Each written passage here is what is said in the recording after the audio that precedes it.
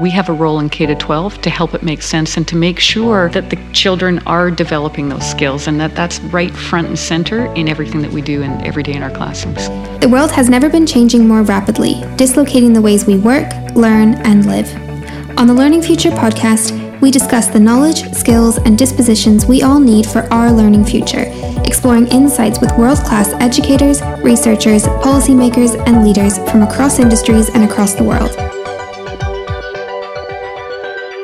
Hi, I'm Louka Parry. Today we're speaking with Jennifer Adams, and she has been the Director of Education at the Ottawa-Carlton District School Board for now 7 years.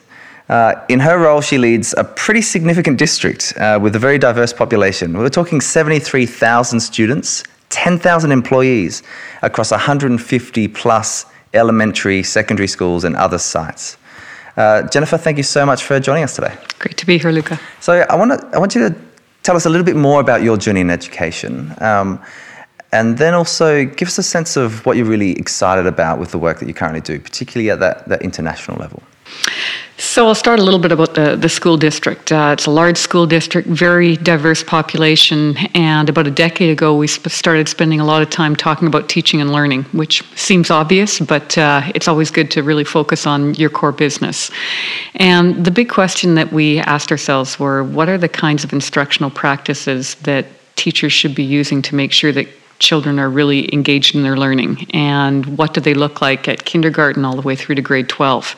So we'd done a lot of that work, and we moved our instructional practices away from the concept of just getting and giving knowledge to really helping students across the different subject areas engage in critical thinking and problem solving and developing communication.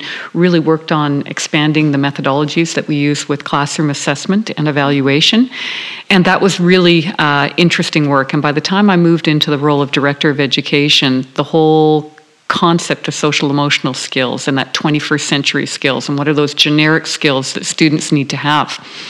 And at the time we launched a review of our secondary schools, and we brought in a big group of community people, combination of students and teachers and business people, post-secondary people, to ask the question of what are the characteristics and skills that all of our graduates should have coming out of the system. And it was an amazing process. And what was really interesting, I mean, we do a lot of consultation in our district, but what was really interesting was that people were so engaged with this conversation. They had very strong opinions of what are those skills that are required. And we had done a bit of a a literature review, so we knew what, the academics were saying, but we really wanted to see what were our people saying in our community. And we came out at the end of the process, to make a long story short, we came out with 5 characteristics and 5 skills that we have branded as our OCDSB exit outcomes. And for the last 5 years, we talk about those all the time. In fact, it was really interesting when we had our last municipal election where our board of trustees for the school district are elected. They start off by creating a strategic plan a multi-year strategic plan for the next 4 years.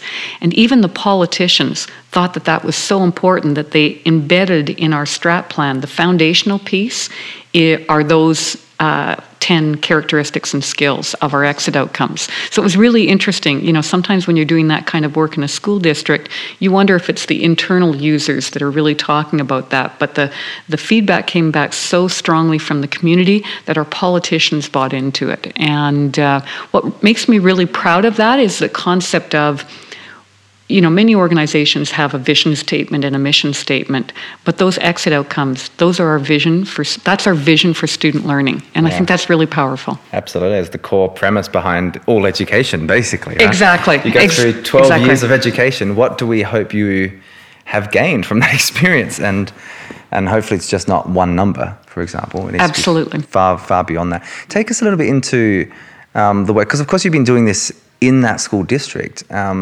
And also you're kind of associated with the OECD work in this space as well. Give us a bit of a sense of what's happening at that international level as well, and what you're seeing through that work. So it was really interesting when we had started this internal look within the school district, and roughly at the same period of time, I was approached by someone from the OECD that they were going to start the development of a very significant study on social and emotional skills. And so I became involved in that as well. And I'm currently the chair of the Informal Advisory Committee that oversees that project. And fast forward, it's coming. The main study is coming very soon. So we have a study now that the design of it was, what the concept was, the idea of cities from around the world to be involved in this assessment. And we have 10 countries from around the world. We've got China and Korea.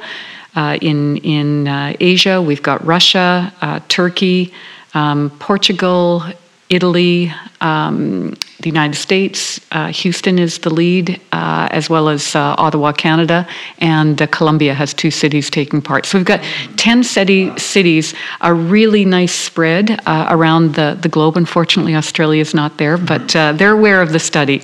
And we are through the item trials. We are just finishing the field study right now, and the full administration will take place next fall, so the fall of 2019. And it will provide us with incredible information that, not only will the countries that take part get really interesting information, it's, I think, the first study at that scale that's global that, countries around the world can be learning from it. Fascinating. Because we know there's some great work happening at national levels, for example. Absolutely. But there isn't yet this kind of cohesive international piece. So that'll be really exciting to see that come. And they started with a major literature review before they got before they developed the conceptual framework for the actual study. And they took a look at social emotional skills, non-cognitive skills, all studies that had taken place in those areas from around the world. So lots of those national studies that have been up and going for a fairly significant amount of time, they were able to learn from that, and that was kind of the stepping stone to the development of this test. So, why the test? A couple of things. We want to make sure that we expand the focus on the policy agenda around social emotional skills. We want to promote the development of social emotional skills in children around the world.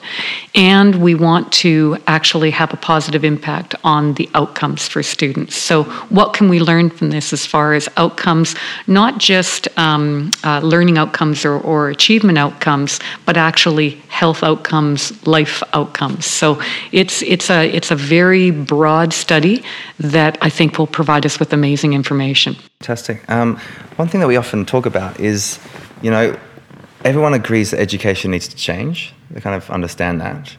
We aren't yet certain on what that looks like specifically, particularly in the social and emotional learning space, or at least that knowledge isn't distributed well. And then the how to actually make that happen, the implementation of that, again, is almost an open question. What's kind of your insight? If you were to answer this question, why does this matter? What should we do? And how might we do that? What would be your answers to those 3 questions? Yeah, it relates back to kind of the work that I was doing in our school district. It became very obvious. I mean, we're hearing from the business community loudly and clearly that they are really good at teaching technical skills, and the demands for technical skills are changing. The skills themselves are changing so quickly that the business community says, at least that's what we're hearing, we can handle that, and we know we have to provide continual learning in those areas to our employees.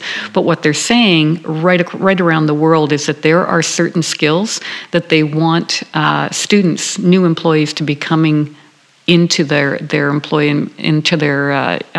employee settings. So that's a great motivator. When you talk to parents and you ask parents what they would like for their children coming out of your education system, they often say 2 things. They want them to have the skills that allow them to enter into the workforce and be productive. 3 things, actually.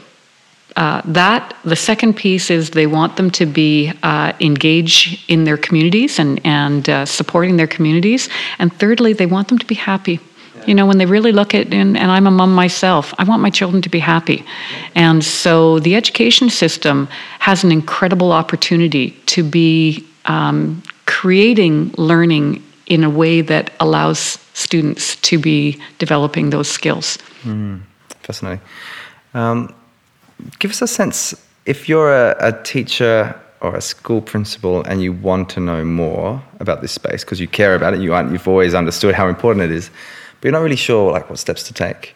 And perhaps your system is on board, perhaps they're not yet on board, they're considering how to move. What advice would you give to that educator or that school leader at those levels in terms of becoming kind of better informed about this work, becoming an advocate for this work? What's your insight there? When we've talked to our teachers and our systems, one of the things that we talk to them about is the idea that this actually, the focus on social emotional skills actually acknowledges the work that they've been doing in their classrooms forever. The very narrow agenda of cognitive skill development, of course, we're trying to make sure that children come out of our system and they're literate and they're numerate. But teachers have always told us, but we do so much more than that. You know, we're responsible for those kids from the time they walk in our classroom to the end of the day, and we do so much more than just that. So that idea of social emotional skills and the focus on that really acknowledges the fact that teachers and education systems help children develop cognitive skills, but they also help them develop non-cognitive skills. And so really it's a balancing. When we think of the idea of, in Ontario, the Education Act, the legislation actually changed in 2009 to say that school boards were not only responsible for student achievement, but also student well-being. And so there's a legislative piece there that says this is our responsibility. And I think it's really acknowledging to the teachers to say, yes, you do incredible work in your classrooms, and now we're actually acknowledging that.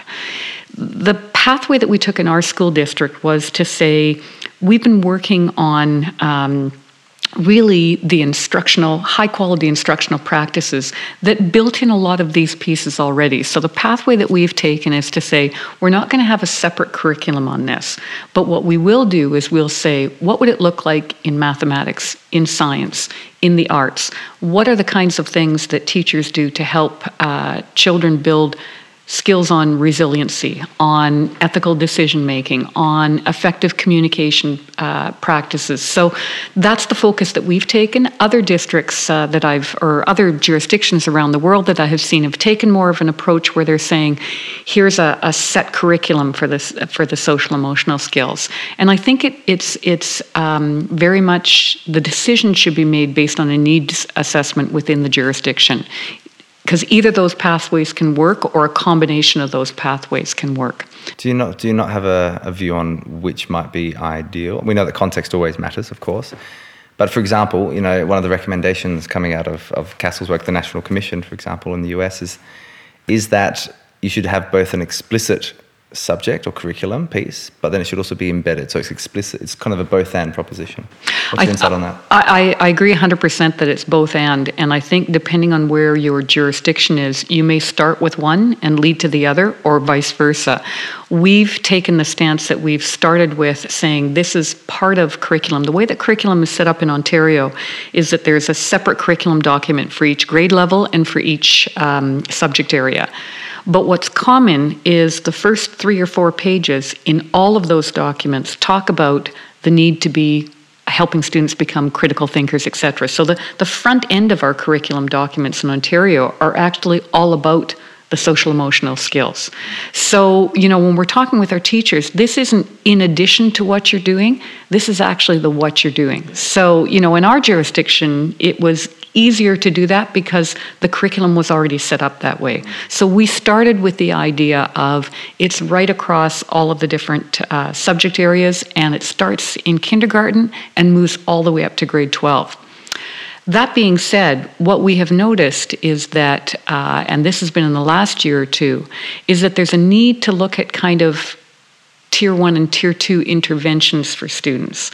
So we have gone out and we've looked at, and our psychologists and our social workers, our professional staff have done a really great job with this, is they've actually gone out and looked at evidence-based programs and said, these are the ones that probably match the best for the needs in our jurisdiction, and they provide opportunities for all of our principals to know about those programs, to kind of decide, you know, to be able to have a sense of what they are, and then training for our teachers that are in in situations where, yes, it would be really helpful to have that very specific intervention happening within a particular school that has particularly high needs, or across classrooms of students that would need those types of interventions. So we've gone from kind of the embedded across the curriculum to realizing that we need to have some of those program specific supports, and other jurisdictions, particularly jurisdictions around the world that are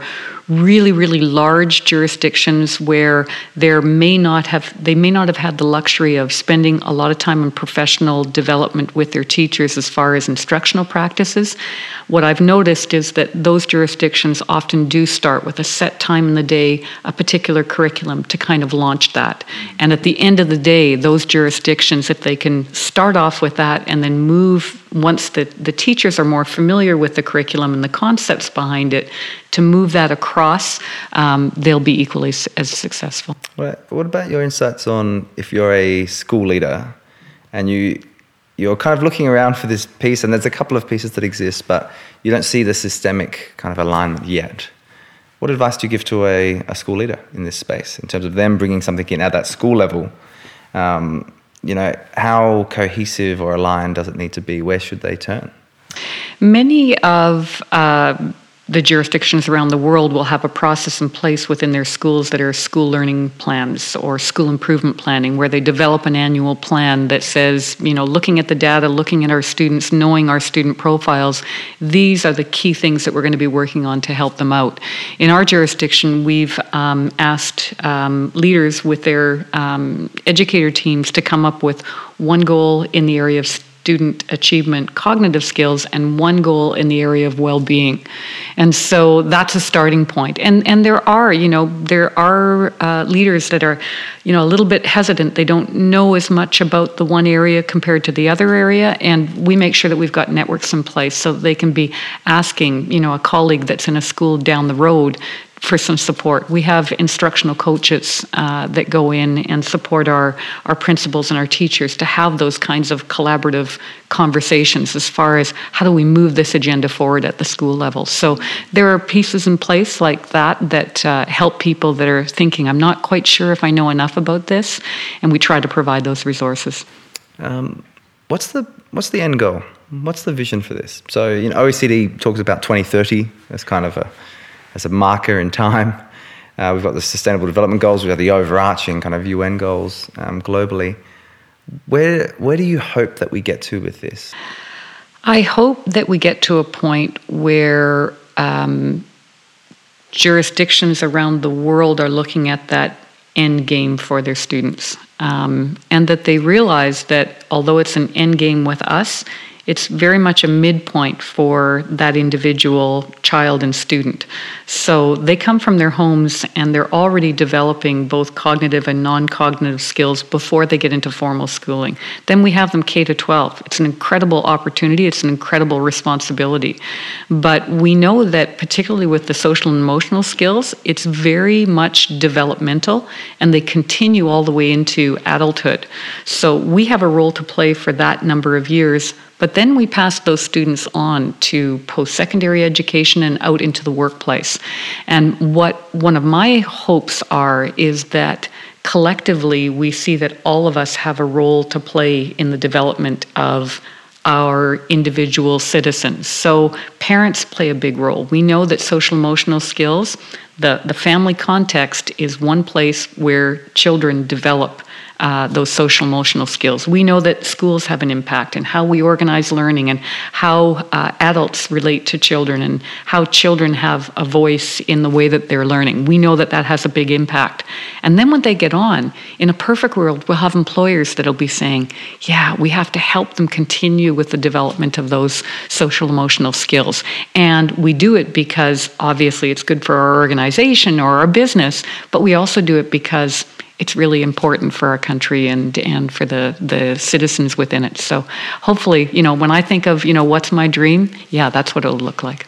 Let me just finish off the final question, which is when we're in the modern society, there's so much information out there. Everything is trying to grab your attention and hijack your attention. In media or advertising or marketing or anything.